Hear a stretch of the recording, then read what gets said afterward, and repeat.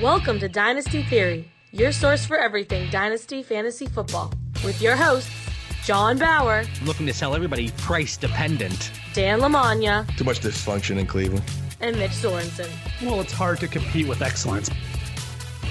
All right, welcome back to another episode of Dynasty Theory, a proud member of the Ross Tucker Football Podcast Network. I'm your host, John Bauer. Find me on Twitter at The Bauer Club. We made everybody wait one extra day this week, but I'm going to tell you, I'm going to make a John Bauer guarantee. It is well worth the wait.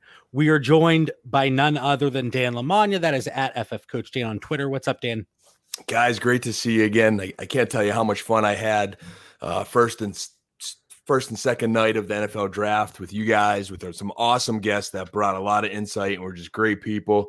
Had a blast, and I can't begin to say the amount of time, and I know I'm preaching to the choir to you guys who have even, I think, more dynasty teams than me, but man, did I forget the grind, because I spent so much time chasing like third and fourth round players because I was like hooked on them.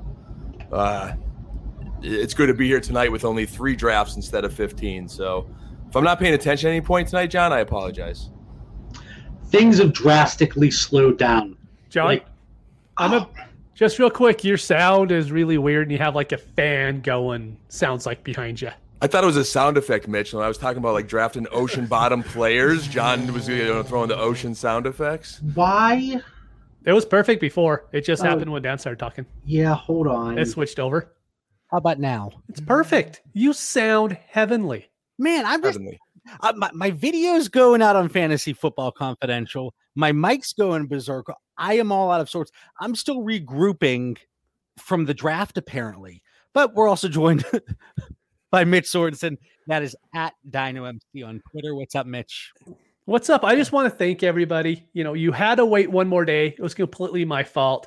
I did get my second dose. And like, people talk about getting sick the day afterwards. And you're like, all right, it's a little, I mean, there is like this fog that's over your head. And then the next day it's just gone.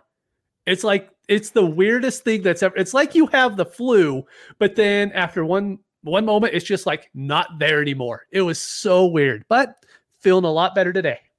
I'm a big baby as is. So when I got my second shot, I certainly do not blame you one bit. And we said, listen, the whole team has to be 100% for this episode.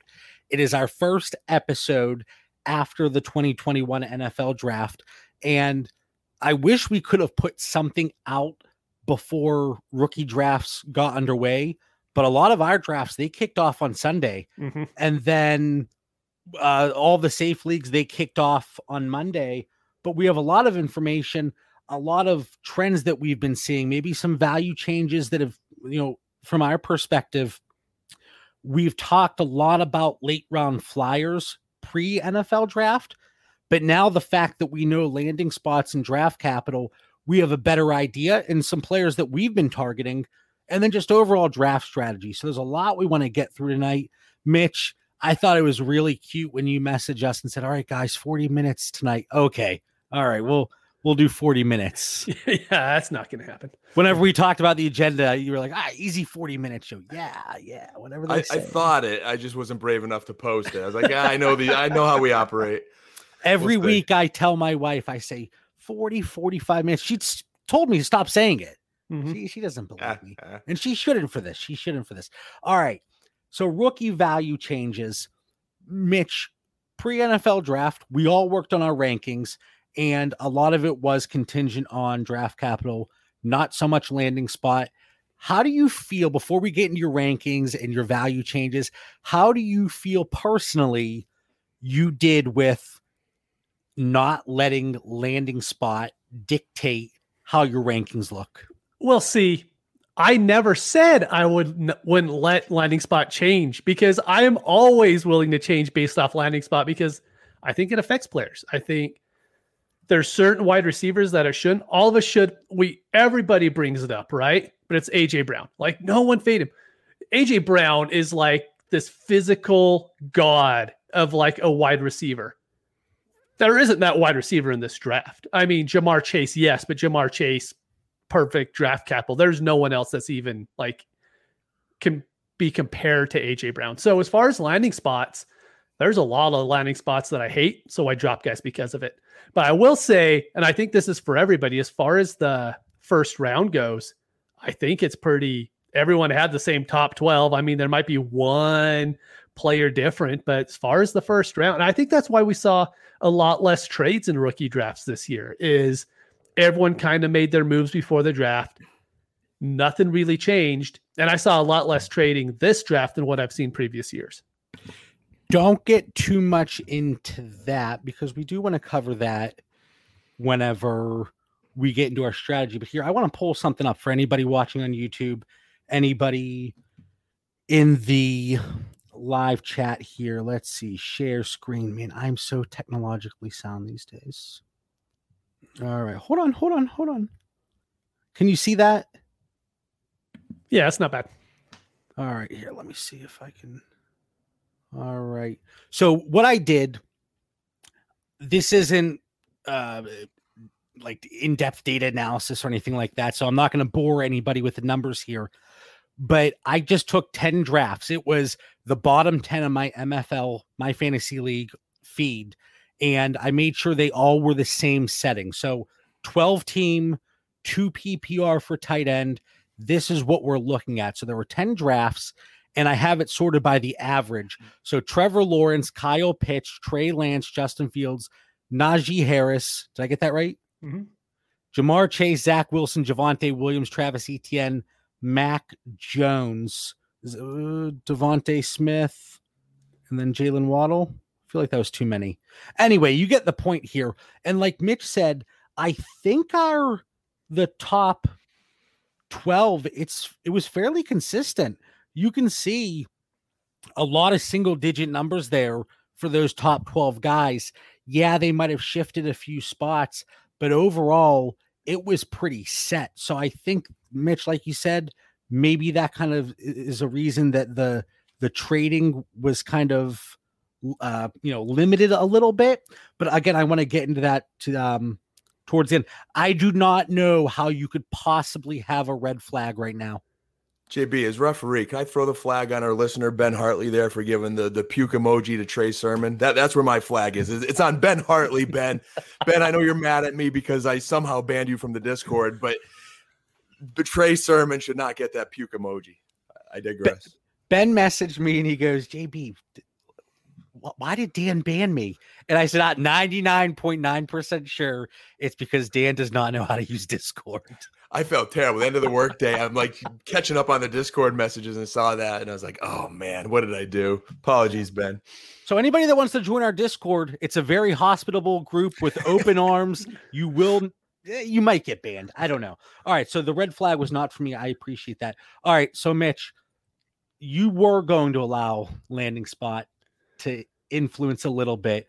So who are some of those players? And it seemed like specifically you were talking about the wide receivers, but overall, up, down, where are we looking here? I mean, Rashad Bateman is probably the one that fell out of everybody's first round. I mean, now he'll still maybe go the 112, but it's more like the 202, 203, which is a pretty move in this draft because a lot of guys just didn't drop down at all. I mean, Waddle's going kind of where we expected him. Rondale Moore is going almost exactly where we expected him to. And so another guy I'll mention is Tylan Wallace. I actually thought he had a really good chance to be a mid-second round pick if he went to a good spot.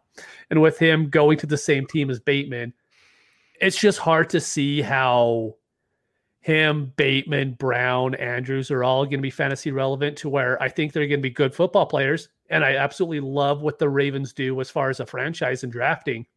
But fantasy-wise, I might have one Tylan Wallace share in 45 leagues. I have 0. And he was one of the guys that I was spitting out the numbers for, but again, it was predicated on the fact that he was going to get that draft capital. And I'm going to be getting through some numbers here later. So Mitch and Dan, I'm sure you're going to mute me during that time. That's okay. But yeah, I think Bateman, I dropped him 1 or 2 spots. I have my pre-draft and post-draft rookie rankings top 24 pinned to my Twitter. I think it's a great way to hold ourselves accountable and to say, hey, this is where we were. And Jalen Waddle, absolutely nothing to do with Jalen Waddle, the player, or the landing spot, or the draft capital, because the draft capital, we knew it was going to be top 10. But he actually rose up my rankings simply because I had to drop some guys. There were so many guys that we kept saying, we need that third round draft capital. We need it. Well, Dan didn't say it. Maybe he thought it a little bit. Probably not, though. But we didn't get it. So because of that, I had to drop guys, and Jalen Waddle was one of the main beneficiaries. But again, it wasn't so much Waddle as it was the rest of the class. And then Michael Carter, we'll get to him because I know we will get to him. Well, let's get to him now. Let's talk about him. But before you blast me, and then I know it's going to turn into a Trey Sermon on this side over there versus a Michael Carter situation. But Michael Carter was my running back 5 pre-draft. He's my running back 5 post-draft, but again, slipped a little bit. And I think Waddle was actually, he jumped Carter because of that treacherous 4th round draft capital. But Mitch, or Dan, before we get into Sermon versus Carter, because I know it's going to come up, Mitch has been dying to talk about it. Who were some of the risers for you or fallers, or, as you're navigating through your rookie drafts, you're like, I thought I had him here, but now I can't do it yet. Trey Lance was my biggest riser. When we look at the quarterback position, to me, he was the biggest winner. He bolted up with my board from, lower end first, just because I was buying the hype that Mac Jones would be the 3rd quarterback off the board. And then where does Lance go? But he went from, like 10 range to 2. I have him ahead of Justin Fields, unlike many. And then JB just uses. Oh, I love it. Gotta love our team in the chat there. But and then the top 5 quarterbacks, though, as a whole, I think they solidified their spots. I mean, super flex, hey, depending on where you're going, I'll take any of the 5. And then running back, to me, there was the established top 4. I have Najee in a tier of his own. And then Etienne, Williams, and Sermon, to me, are in similar situations where I think they could become, maybe not right away, the feature back, but there are some other talented backs with them, but solid picks in drafts. I think Michael Carter's in the fray. He's not quite with those guys, but in the fray. And Kenny Gainwell, man, that was the big disappointment. To me, he dipped tremendously. So that was out. Chuba Hubbard, I think he rose with a nice little situation. Chuba's back. Chuba Hubbard, is there like a bubble gum with it? I don't know. But I like Chuba. And then my boy Chuba. Ramondre Stevenson also, I think, maintained some value there in New England. I think that situation will play out. I predict, and maybe I'll talk. I don't want to get into my closing thoughts, but I think one New England back will be leaving at some point, and he'll be in the fray. Sermon was one of those players too. He rose for me. I had him at 21 pre-draft and post-draft 24, 23, 22, 21, 20, 19, 18, 16. But again, I didn't have it numbered on my tweet, so I had to count out loud there. But again, it wasn't so much like I'm not infatuated with that landing spot like other people are, but we are going to get into a little bit. So Mitch, this is kind of your topic here. You've been dying to talk about this tonight, and you were like, John, are you going to bring your 4th round numbers here? Because I know you're thinking I'm gonna stump JB, but you can't stump the numbers. I'm not stumping you. I'm just going to say the numbers are probably stupid. But this honestly isn't a Carter versus Sermon thing, because Sermon is my running back 4. I mean, locked in. For the only reason why I don't get a lot of Sermon is because he's going right around Terrace Marshall, Bateman, Moore, Devontae Smith. He's just going around those guys to Too where, high. Yeah, I would just rather have those wide receivers. But the Carter's going a little bit later. He's going like in a lot of my leagues, not every league, right? Just in the leagues that I'm in, 206 to 212, right around there is pretty much where he's locked in. I haven't seen him drop to the 3rd yet. But I want to tell you why I'm completely okay with Michael Carter there as my running back 5. And I'm not expecting him to be running back 1 at some point. But look at what the Jets did. They already have Mekhi Becton. So that's really good. They go out and they get Zach Wilson. They trade up in the draft in the first round to get the best interior offensive lineman, Vera Tucker. And in the second round, they get Elijah Moore. They don't have a third round pick. The very next pick they have, they snatch up Michael Carter with the second pick in the fourth round. There is no one in the world that could tell me, oh no, Michael Carter isn't going to be good because the Jets didn't trade up 2 picks to get him at the end of the third. Somehow, some way, that's not all of a sudden his likelihood of being good in the league isn't going to happen because he went 2 picks later. Like, it just doesn't make any sense to me.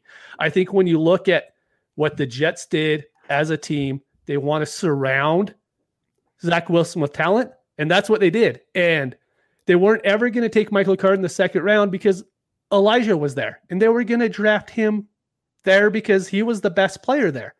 And then they took the running back as soon as they could. But you compare that to someone like Kenneth Gainwell, who went in the 5th round.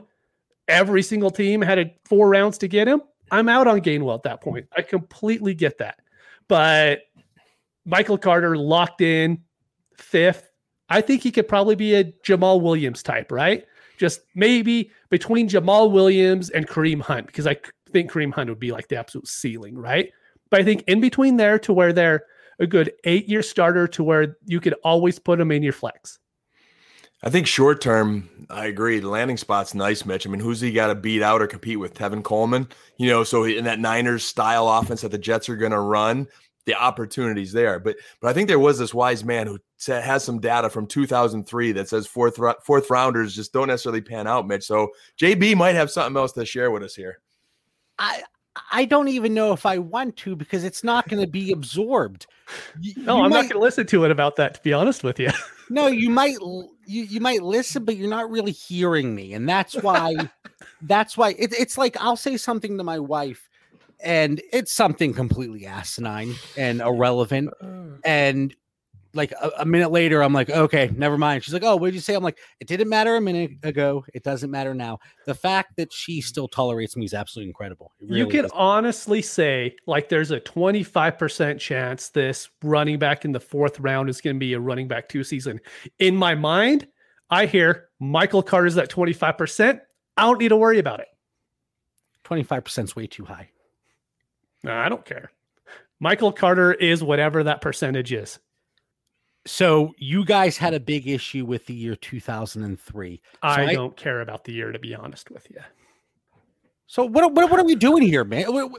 It was more about the I'm really just here to say 2003 was just fun. That Michael Carter as the running back fine is more than fair. Well, I don't understand really what we're debating because I also have him as my running back 5. I'm fairly certain Dan has him at the running back 5. And then we're talking, you're saying Jamal Williams could be, can I just say something? And I have six pages here of stuff that I was doodling and doing today. I changed it to 2010. We don't want to go back to 2003. There has been 1 4th round running back drafted during that time to average 13 PPR points per game over their first 3 years of the career. Do you know who it was? In the 4th round. So it could only be from the 4th round. Kareem Hunt? I actually don't even know when he was drafted. He was 3rd. Devontae Freeman. Yeah, he's Devontae Freeman. I like that. That's good comp. I like that, John. Thank you. That is the I like it. That's going to be my tweet tomorrow. John comped Michael Carter. Please don't do that to me. But anyway, I'm going to throw my numbers out here because I worked hard. I don't typically write, but I've been Dan's really rubbed off on me. I'm going old school. Since 2010, there have been 42 running backs taken in the 4th round, 17%. And this is all over their first 3 years, okay? Only their first 3 years in the NFL. 17% hit 8.5 PPR points per game. That would have been good enough for running back 48 last year. 7% hit 10.5. 2%, which was Devontae Freeman, hit 13.3. I understand, and I saw the comment in the chat, it feels arbitrary, and I get that. But I went to school for applied mathematics, and it's hard to sit here and say the historical data that we have available doesn't matter because, well, this running back's going to be different. But again, I think we're talking about it in two different ways, but we see him in the same light. John, can I ask you a question? How hard is it for someone who went to college for advanced math, whatever that term was that you used, to talk to someone who took algebra like 4 times in high school? And I'm like, yeah, dude, I don't understand any of these numbers. It's difficult for me because you choose not to listen. That's very true. Has nothing to do with the other stuff you said, but you don't want to listen. Locked. Running back 5. But I'm there too. I know. So Trey Sermon, can we talk about him? Because I'm seeing a lot of people say, well, Trey Sermon, is he this year's Keyshawn Vaughn? And people, I get that question because Keyshawn Vaughn was our guy. It is a completely different situation. There are different prospects. That the age difference is the big thing when you look at it analytically. 3rd round draft capital, yes. But Trey Sermon was the running back 4 taken in this class. Keyshawn Vaughn, I think, was running back 9. And I would love to, maybe I'll go back and look, but do like a little bit of a study. Instead of the draft capital, the running back 4, running back 8. And maybe I love that. That's a really, really good idea, actually. I might just ping Dave Wright and say, do you have this? And then I'll put my name on it.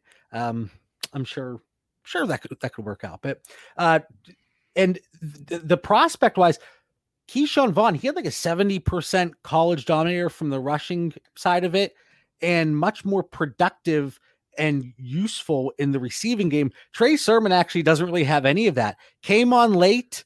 He like 4% receiving college dominator, 18% rushing. I'm trying to remember this off the top of my head, but the numbers, maybe it was higher than 18%, but the numbers are nowhere close to what Keyshawn Vaughn was.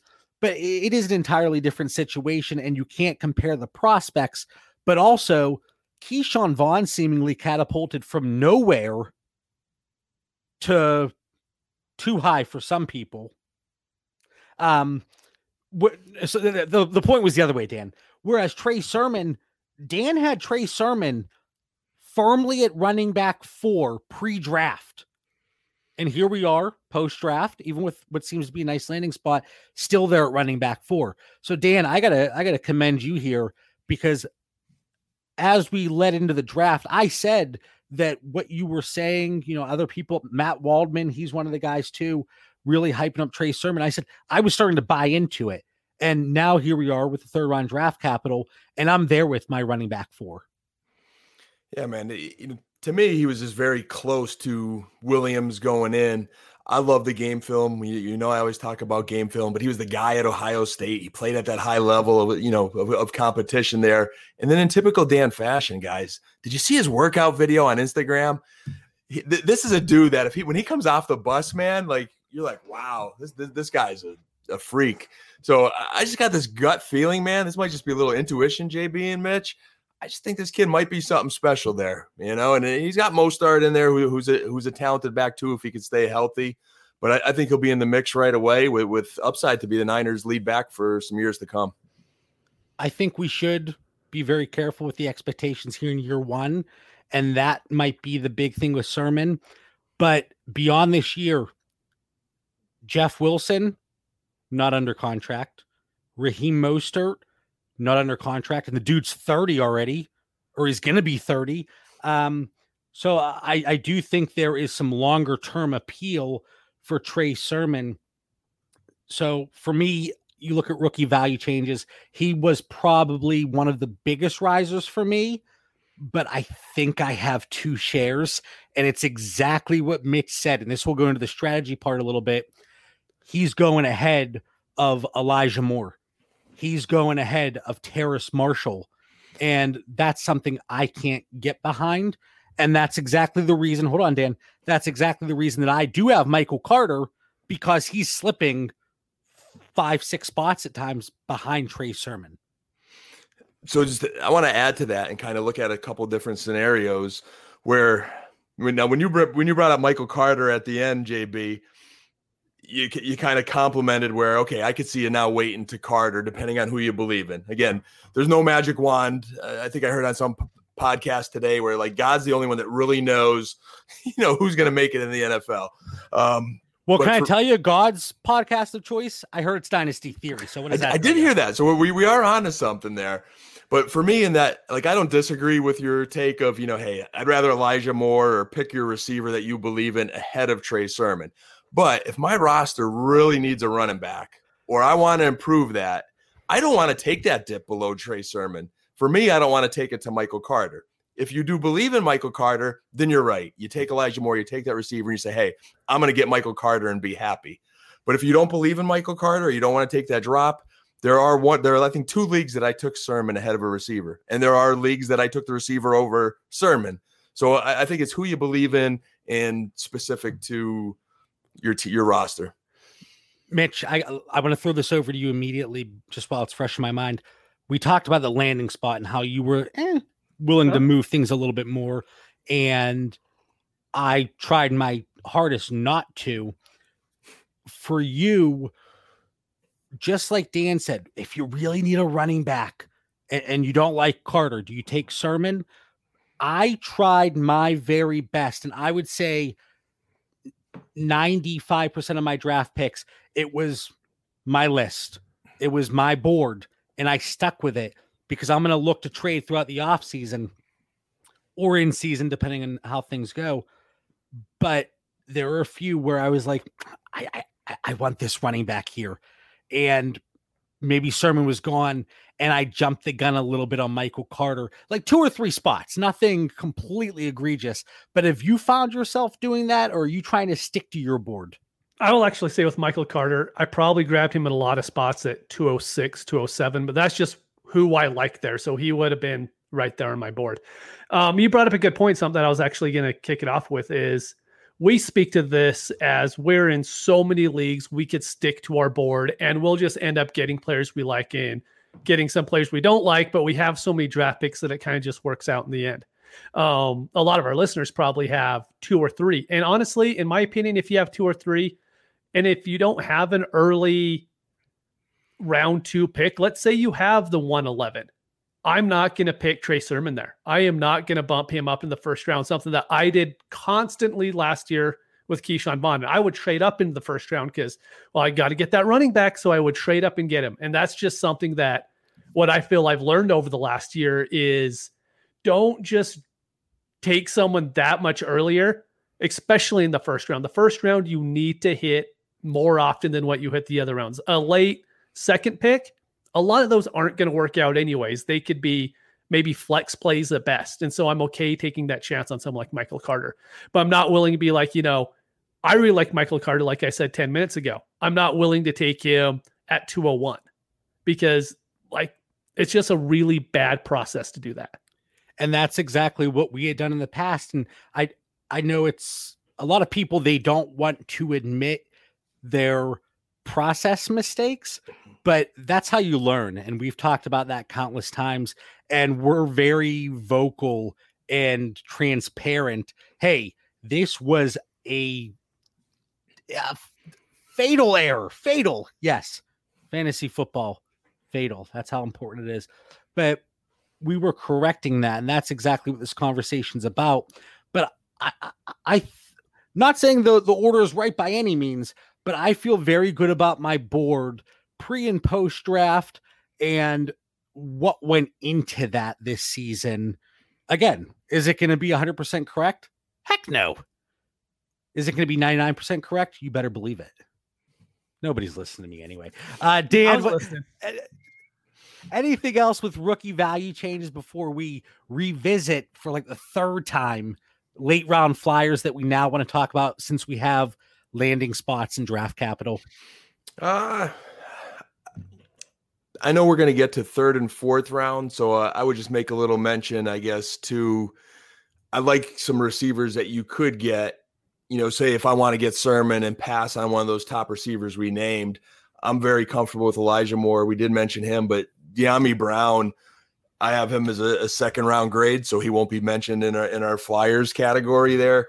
he's a guy that's filmed. Just the more I watch it, the more I fall in love with it. And I see an opportunity there in Washington. So he definitely rose. And we didn't talk about tight end. I was a little disappointed in Hunter Long's landing spot in Miami there. Maybe I shouldn't be. But Freiermuth there in Pittsburgh, I think Ebron's a free agent. We see Ebron flip teams like the weather. I think he'll be gone after next year. Freiermuth learns for a year. And if you need a tight end and you couldn't get Kyle Pitts, I think he's a good tight end to snab. I have him in typical PPR at 212 right now. Reached a little bit. I think I only have 2 shares of him as well, but I reached a little bit in the 114 team 2 PPR. And I want to say it was like 205 or 206. So 20th pick. Owen, you're in the chat throwing names out there. You're stealing guys here. Come on, Owen. Come on. And what a great name too. Trey McKitty. Great name. But my second round, and Mitch, just really quick, what are your thoughts on this? Who's too high? Who's too low for you? So starting at 201, Elijah Moore, Terrace Marshall, Jalen Waddle. I know you think that's going to be too low, but I have him up to 203 now. That's good. That's good. It is too low. Trey Sermon at 204, Rondell Moore 205, De'Ami Brown 206, Michael Carter 207, Amon-Ra St. Brown, Nico Collins, Amari Rogers, Kadarius Toney, and Pat Freiermuth. I like it. I will say, as the Lions fan of this podcast, I don't care if people think it's biased. It's really not. I think Amon-Ra St. Brown should be ahead of De'Ami Brown. Amon-Ra St. Brown. He went in the 4th round. He did. But for wide receivers, I mean, looking at him as a prospect, he is someone who is pretty much pro ready. He's extremely physical. And that's what the Lions were trying to do. They're doing the old school, like we're trying to build through the trenches and be a really physical team, but their whole draft showed that's what they want. And Amon-Ra St. Brown like fits that perfectly. His dad was talking that when he was a baby, he had to tell him to smile more because he was just always mad. He's like, you got to be happy, but that's kind of just how Amon-Ra St. Brown is. And he's going to go in and immediately get slot work. We know Goff and Cooper Kupp. It's been a thing forever. I'm not saying Amon-Ra St. Brown's going to be nearly as good as Cooper Kupp. I just think the opportunities he's going to get is probably more than De'Ami Brown's going to get in Washington.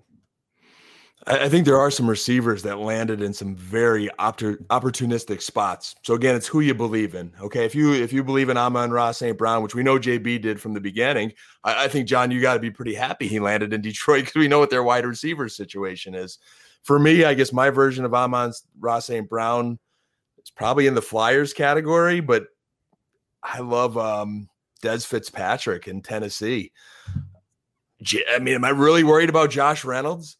Here's a talented kid. Again, the more I watch his film, he just glides, man. I think he could get some reps right away, be right in that rotation, contribute, and be their number 2 receiver in no time. You said Dez Fitzpatrick? I love Dez. The one that's already 23 years old? But an injury is part of that. An injury set him back a year, so I think that factors in a little bit. Maybe if he doesn't get hurt, he came out last year. If ifs and buts were candy come and nuts, on. Is that the saying? I think so. Something like that. So the biggest drop, and I now don't even know. I don't think I've drafted him anywhere. Seth Williams. Oh yeah, no, He's 0 shares, man. Just off my board. I mean, he's there in the 4th round. If you want to take a stab, sure.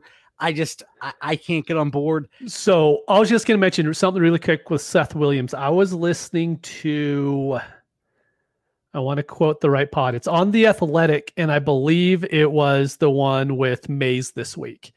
And they were talking about Anthony Schwartz and Seth Williams, right? And it just kind of said that Seth Williams just quit halfway through the season. And that's what teams saw. And so he just dropped because teams with this whole COVID year, they were kind of okay with you, if you opted out because of that. But just seeing someone quit halfway through the season, that was like a huge hit against him. And so teams were just completely off. We have a question, and that's really good insight. That is good insight. Again, that's not going to show up on my spreadsheet. Yeah. But that's why context is important. It really is. And, I say things in jest, but you have to take that into consideration. Question from Ben. Tamarian Terry, Sage Surratt, or Seth Williams. If those are my options, I'm going to go Seth Williams. I was out on Terry and Surratt pre-draft, and now Terry was on draft. Didn't Surratt go to Mitch's Lions too? Mm-hmm. Yeah. Opportunity, maybe. Undrafted free agent. Trade for Fab. Yeah, so for me, if that's my group, I'm going Seth Williams. And TJ says, I just witnessed Dan use 60% of his fab on a Dez Fitzpatrick waiver claim. I love it. Good job, Dan. That might be a little expensive. Dan's like, wait, I did? He's like, I didn't know I spent that much. All right. And another waivers go through in a league? I guess. A couple other names that just not on my board now. Daz Newsome, 6th round Chicago. I want no part of that. What do you guys, are you still okay as a late round flyer? And let's revisit that now on Jalen Darden. Oh yeah. Like late 4th round. I'm okay because you can't expect anything from him this year. He is not cracking that starting lineup unless 4 wide receivers just aren't on the team anymore. Right. But I think he's probably going to be on the practice squad. I don't even know if he's going to make the active roster, but he's a late 4th round. Get him on your team and just wait. He's someone that can 2 years from now get on a team and be okay. So I'm okay really late 4th round, but really not before that.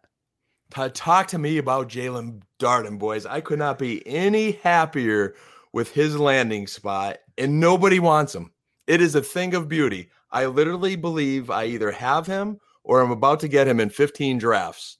I will have the most Jalen Darden shares out there because he gets to learn from Mike Evans, Chris Godwin, Antonio Brown, and Tom Brady and that great coaching staff. And you know what? Someone's going to leave in a year, and I think this guy has the talent to be an NFL slot receiver. We liked him all along. So I think he got the perfect landing spot, and I love that he's getting no respect in rookie drafts. I mean, why should he? That's my question. Because I think in a year or two, he could put up stats in the slot and be a fantasy contributor. I believe he will be a starter in the National Football League. He's going to be a fantasy contributor the same way people believe Tyler Johnson was going to be a fantasy contributor eventually. Both of them, they're never going to amount to anything. He could be Cole Beasley. He could be Jamison Crowder. He could be any one of those guys in a couple years. And when he does, I'm going to buy his jersey and wear it on this show. Remember that. All right, I'll quote you on that. Did you watch this film, John? And John, do you have any analytics on him that could back up or debunk my theory that this kid could be talented? We talked about this 4 weeks ago. I said no. He's not old. He's young. What is he? 4'8"? He's your average slot receiver. Yeah. He's not like Tutu Atwell. Tutu Atwell. All right. So Flyers revisited. There are a few guys that, we're talking 4th round and on. Who are a few guys? Mitch. I have one. And so I'm actually going to bring up our Discord again for this reason. TJ's in there. TJ is probably the best actual dynasty player that I know. He wins every league he's in. His ROI has to be absolutely obscene. But he brought up Kalen Granson for the Colts. Someone that I didn't even really notice was drafted, didn't know. I know, Dan, you brought him up. You're stealing my notes, Mitch. You're stealing my notes. Sorry. But I wanted to make sure to give credit to TJ on this because he brought him up, right? And it was getting to the 3rd round, a lot of drafts. And I'm like, okay. So I start listening to a lot of NFL pods today. The Prospects to Pros podcast brought him up, and they're like, look, this guy is Jordan Reed. He could end up playing the exact same role that Trey Burton did. And this is what the Colts want in that offense. I'm just like, oh, TJ's onto something here. And so I start hammering him in every single draft. I think I'm up to 8 shares now. And I'm trying to get as many as I can. And it's really all because TJ brought him up in our Discord. No love for me bringing him up a couple episodes ago. I didn't listen to that really. Dan did. I will say Dan did, but I did see the Discord with TJ's comment as well. I'm trying to pull up Dynasty Planet. And that again, that's the site that the free website we use to track all of our player shares. And it's useful in season 2 because you can navigate through it. It tells you where people are starting, if they are out, if they have a questionable tag, and you can kind of tinker there. As you can tell, it's still loading, and I'm trying to fill the air here as it loads. But when you have more than... Yeah, I was just going to mention, if you do load it up and you want to see your Granson shares, for some on MFL, like he wasn't even available to draft in a lot of safe leagues for a long time. And so they had to unlock him, but he's not, I don't even know if he's considered a rookie on there. But if you're on Dynasty Planet, you can't search 2021 draft year. You have to go to any, and then you go to tight end, and then he will pop up on there. But like we mentioned with Dynasty Planet, it's if you're in a lot of Dynasty leagues, you have to use this website because it helps out so much from rostership shares, and it helps you out on game day because they'll tell you if someone's injured and still in your lineup. So exactly what I said. Dan, did you notice the theme here? Mitch doesn't listen to either of us. You just said that? My bad, dude. Yes, I literally just said it. My bad. No, I have to give you a hard time. But looking at my shares here, so these are guys that I have gone out and I have targeted late third, beginning of the fourth. Mitch can't even show his face. He is so, thank you. That's probably what you were thinking when my camera went out on Fantasy Football Confidential. Yeah. My bad. It's still at 57%, that laptop. Anyway, the backfield there in Atlanta, we look at these situations, and I know people are trying to say, well, who's the next James Robinson? We're not going to see another James Robinson, I don't think, anytime soon, because when you look at my numbers here, since 2010, this is actually impromptu here. Since 2010, there's only one undrafted free agent out of 127 that were in Dave Wright's database to hit at least 13.3 PPR points per game over the first 3 seasons. Of course, James Robinson only 1 season in, but he's the only one out of 127. So are we going to find another James Robinson? Most likely not. But a backfield similar to Jacksonville last year, question marks. We weren't really sure what was going to happen whenever Leonard Fournette was cut.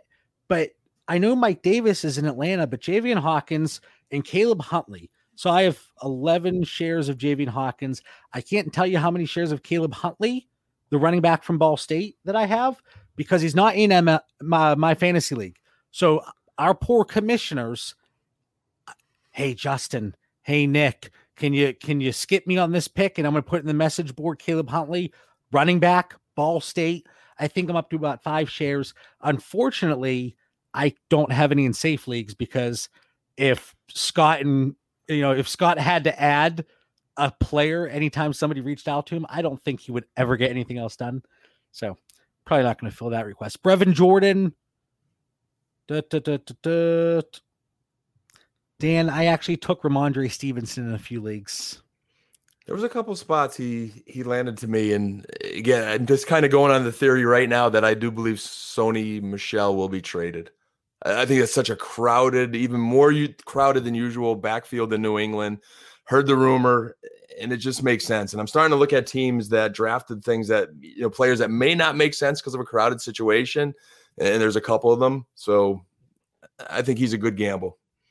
Not, you still have James White who catches the ball, so he's probably not going to get targets. Damian Harris is the guy there. His stock's rising for me. So I'm not necessarily excited about Ramondre Stevenson, but I think there's some value. New England backs, they prove to be productive. 4th round running backs, 23 years old or older, entering the NFL draft. Since 2010, there are 8. It's quite a list, guys. Joe Williams, Wayne Gallman, Devontae Booker, Jeremy Langford, Buck Allen, Franklin. That's the last name. I didn't write the first name down because I didn't really care. Carter and Tywan Jones. 0 for 8. Don't forget, Joe Williams was the running back that Shanahan pounded the table for. Yeah. That was the big thing with Joe Williams. And I told everybody, Joe Williams quit on the Utes halfway through the season, and he had to be begged to come back. But, here we are. That's right, yeah. And then I can't even pronounce his name. Again, I always go back to Jonnu Smith. Jonnu. But the running back from Minnesota that was taken in the 4th round, Kine. Our guys over at NFL Rough Draft, Mike and Ray, they said he's going to go earlier than he should in rookie drafts, but he is brought in for special teams. So don't jump the gun there, but also 23-year-old fourth round running back, just because he was taken ahead of guys like Kenneth Gainwell, pour one out for him, maybe pass on him in your rookie drafts if they haven't taken place yet. All right. Anybody else here? Any other running backs, wide receivers, tight ends? Mitch, this question's come up. Kellen Mond, Davis Mills, and Kyle Trask. Mm-hmm. Are you doing anything with them? I have seen several late second round picks used on one of those quarterbacks. I will say I absolutely hate what the Houston Texans have done as far as even the draft. I think the draft was probably the worst in the league to go along with the worst team in the league. But I mean, they got Davis Mills there, right? And I think there's a chance to where he could see starting time this year. So I'm okay taking him with just the hope he gets the starting job. You could trade him for something more than what you paid. Maybe you get him in the fourth, you could get a third. Maybe you did a late third for him and you could get an early third. But I don't want any of these guys, to be honest. I understand why people would want Kyle Trask. I just think Kyle Trask has a weak arm and he's never really going to fit the Arians system, but he's kind of just fits the prototype that Arians is looking for. And the other guys, they're just not that good. And I don't think their landing spots are very good either. Yeah, the quarterback, I've taken a flyer on a few of them, but I've looked for more of the upside of the position, the skill positions, as opposed to the quarterbacks there. Dan, any thoughts on the quarterbacks or any other late round flyers you want to talk on before we get to the more of the overarching rookie draft strategy and some talks here before we wrap tonight up? Just quick thought on quarterbacks. I think Trask just falls to the perfect situation. He's got the perfect mentor, great coaches, great team around him. There is something to go into the NFL and fall into a good situation. We worry of great quarterbacks that go to bad situations and then their career gets tanked. So I think he at least has an opportunity with that situation. Kellen Mond, I kind of like that in Minnesota there. Kellen Mond, his opportunity, Cousins, it's a 2-year window tops, and then he's got some tools, so he's, I think, worth a flyer on. Davis Mills, man, like to Mitch's. Dan, really quick, from Owen in the chat, only one I have interest in is Kellen Mond, as Chris Sims was hot on him and has a good record with quarterback evaluations. So not only does Kellen Mond get the stamp of approval from Chris Sims, he also gets it from Dan Lamagna. I don't know if I want that stamp of approval from Chris Sims. I'm not sure there, man. Some of his mock drafts have been pretty out there. But Davis Mills, to Mitch's point, I think, if you're just totally desperate, he may be the first to play, but I think it'll be a bloodbath. I just think he'll get crushed in that game. So you might end up with negative points. Be careful of your league scoring. And I don't think his career will be too long-lived. I think he's got some talent, Mills. I know there was some medical reports that popped up with his knee that's not that great. So you've got some medical issues. You're going to a terrible team that's probably not going to protect you. And you don't have receivers. I don't know. That's just a mess. Dysfunctional Texans, to Mitch's point, their draft, free agency, I think they're in trouble. Really quick, I'm getting a message there in the chat. I am on the clock in a 14-team Superflex League, tight end premium, and I am on the clock at 409. One player that I have taken, this really ties nicely with the Flyers, and I don't know a lot about him, honestly, coming in, but a 7th-round draft pick. Again, let me pull my notebook out here. 7th-round draft pick, Chris Carson. He's the only true hit, but Myles Gaskin, and then I can't even read my own handwriting, but Myles Gaskin also falls into this category, and it works out perfectly because the guy I'm going to bring up is Dokes, the running back. He is a big boy. I've taken him a few too. 6 foot 230. Again, is he going to amount to anything?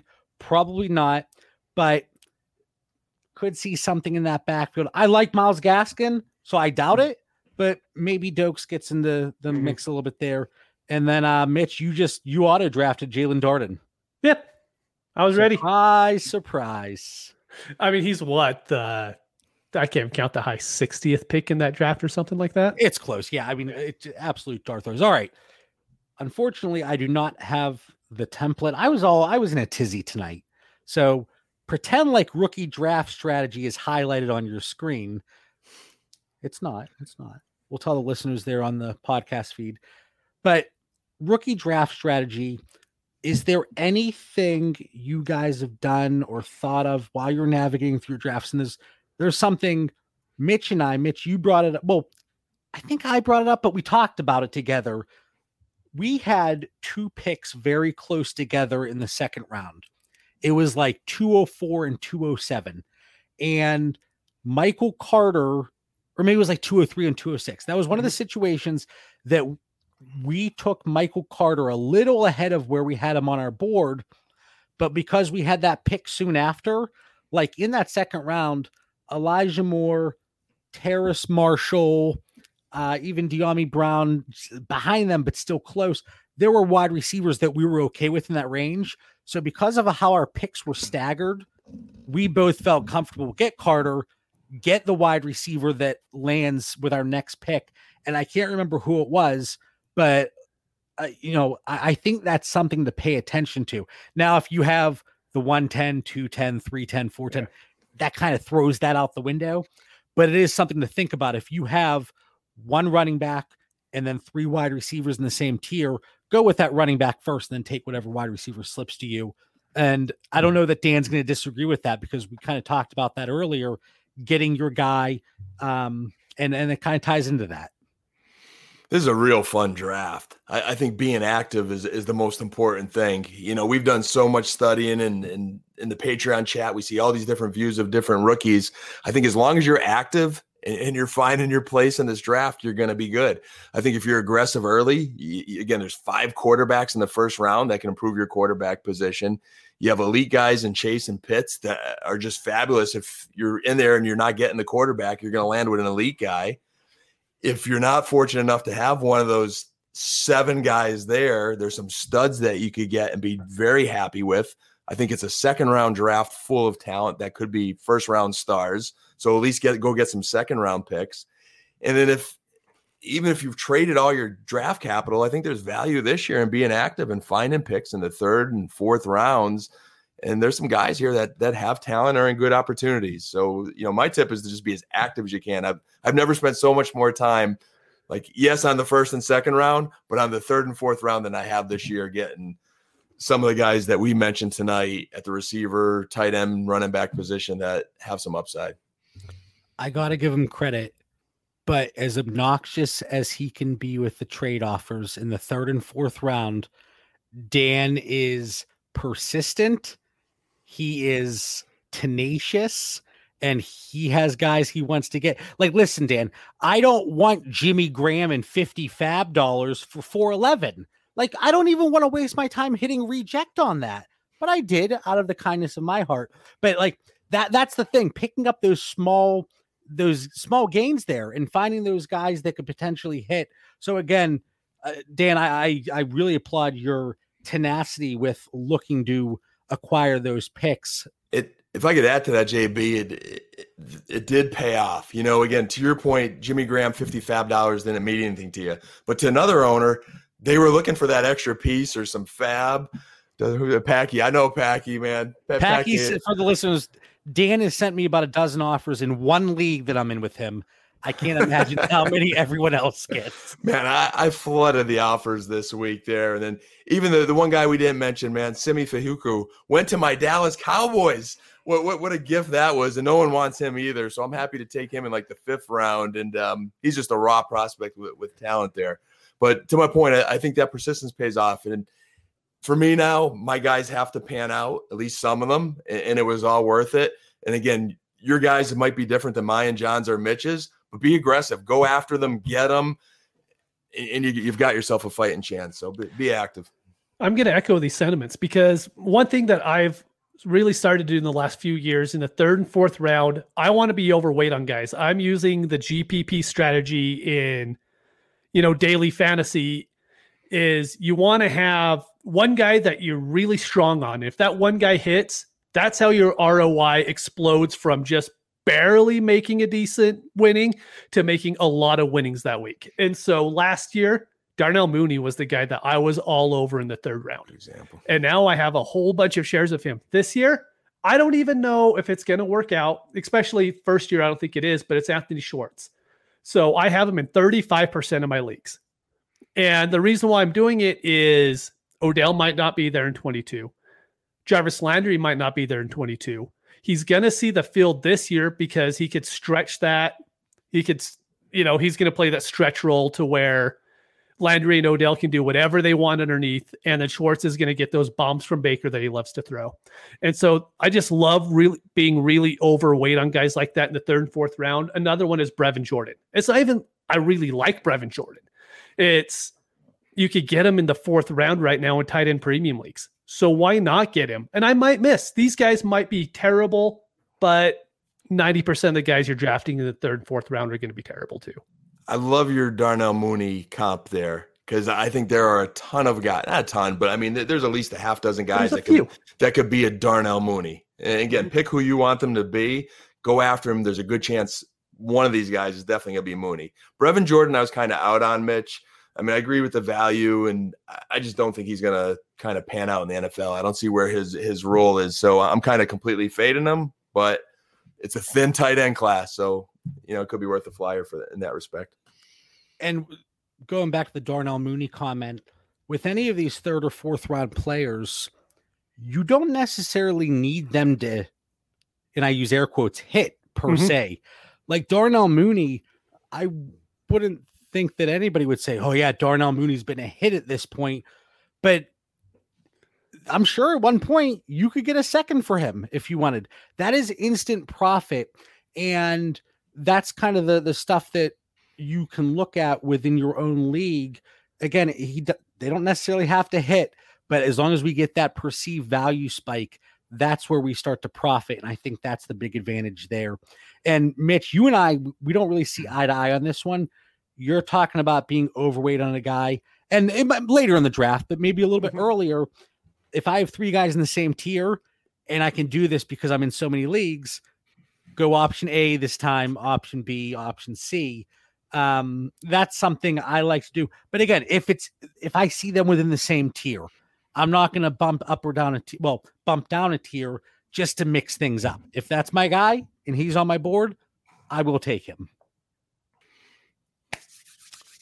All right, Dan's rubbing his. Sorry, I thought Dan was going there. I thought he was going in. I was waiting. Nope, I agree. I'm ready for some final thoughts. So anything else with overarching strategies here? One last thing I want to say. It's very difficult now, but if your rookie draft has not happened yet, I know they trickle through the entire offseason, but I tried so hard to move up early and move up late, and it's been very difficult. People want those top 6 picks, and it's going to cost a premium, and rightfully so. And then it dwindles down, and then it's like middle of the second when you see your guy slip. It's been very difficult to move up. I like a 1-spot bump. I threw an extra third in. My guy's there. And that's what I'm seeing. And again, that's not a knock on those people because I'm the same way. There are some I see my guy draft. I don't even field offers because I'm not going to accept it. Have you guys been seeing that too? Oh, completely. 100%. Yeah. The top 6, unless you hit that lucky owner, it's worth trying because every once in a while you get an owner that's have some flexibility, but mostly you're paying a king's ransom. There's definitely some rookie fever that we're seeing. So it is also good to warn the listeners, don't overpay either. Eventually that rookie shine is going to fade a little bit for certain guys. And are there any? That was the, Kadarius Toney Angel. I don't know what it was. It was actually my Ring doorbell, but we didn't talk enough about Kadarius Toney tonight. Yes, too. That is the Angel. Underrated. Your Kadarius Toney shares have passed on to the afterlife already, and they are now an angel flying up. Really quick before we do the final thoughts, have either of you had any good stories here from the rookie drafts? Like one that you were just like really excited about, or something that went terribly wrong? For me, a lot of auto picks. Holy crap! Auto picks in the first because of it. Best thing for me, quarterback needy team. Mitch whooped me in the championship game last year. I was the 111, tried to move up. I need a quarterback. Zach Wilson fell to me at 111. He was quarterback 5 off the board. That was a really lucky situation in my mind for me. So I wasn't sure if there's anything that stood out to you guys. No. Just all the auto drafts, man. Like, I would say almost every single one of my drafts had one. Like, it was crazy this year compared to previous years. And you said it in a tweet. Like, we hope everybody is okay. Like, yeah, I hope they are. But I had one guy, I didn't feel too bad after the fact. He jumped in the chat and goes, I didn't even know our draft was happening. Yeah. See you next year. It was for like 3 or 4 days. It didn't even come around. Anyway, here you go, Dan. Final thoughts. Episode 115 wrapping up. Shocker, just over an hour. Dan, what do you have for our listeners here heading into, still rookie excitement, but then we get into June, that lull hits. It's the dog days of summer. Yeah, kind of 2 final thoughts here. I know we're rookie heavy, but I also want our listeners to start dissecting what's next. Things are going to change. We got to start figuring out what rookies are going to pan out sooner or later, who's struggling a little bit, what their values are, and set up opportunities for future trades. I don't have the exact date yet, but I know rookie mini camps are like 1 to 2 weeks after the NFL draft. So they're coming quick. We're going to see how Jalen Darden and some of these Flyers are doing in camp and kind of measure how they're adjusting quickly to the NFL. And then they have the first phase of OTAs online, like online meetings. They're actually still going on up until May 14th. So meetings are happening now. And then there's virtual meetings, but on the field drills in the second phase of OTAs, May 17th to the 21st. So we'll see some Twitter, we'll see some, Instagram posts. We'll start getting little, inside beat reporter tips that'll be value. And then the third phase, May 24th to June 18th, John mentioned the keyword June there. That's when mandatory mini camps kick in phase 3, and we'll start seeing even more. Their meetings will go to in person at that point. I know that non-mandatory meetings, there are 15 teams not participating in voluntary workouts. So if you're wondering why you're hearing a little bit more news from half the NFL and not as much from half the other, I know Mitch's Lions and JB's Steelers are not participating in the voluntary ones. That's a little bit interesting. And then my last thought of this here is look for trades. I mentioned Sony Michel. I could see him moving. We could see Jamison Crowder moving with that signing of Elijah Moore. Keelan Cole is a free agent in the offseason. Aaron Rodgers, my prediction is Raiders or Washington. And then Deshaun Watson's still out there. So there's still a couple more pieces that could get shuffled out that we want to stay ahead of the news and be prepared to trade. One last one there. Zach Ertz possibly getting cut here eventually. Once he does, whether or not that spike should take place, we are going to see the Dallas Goedert spike. It doesn't matter. The writing could have been on the wall, but once it takes place, you're going to see that bump. Mitch? See, I waited for this one till afterwards so you guys can't yell at me about it. But mine is don't trade up for Najee Harris in Superflex drafts. Right now, he's going 103, 104, 105. And what's happening is you're going to have to pay the Superflex price for a quarterback to move up to get that pick.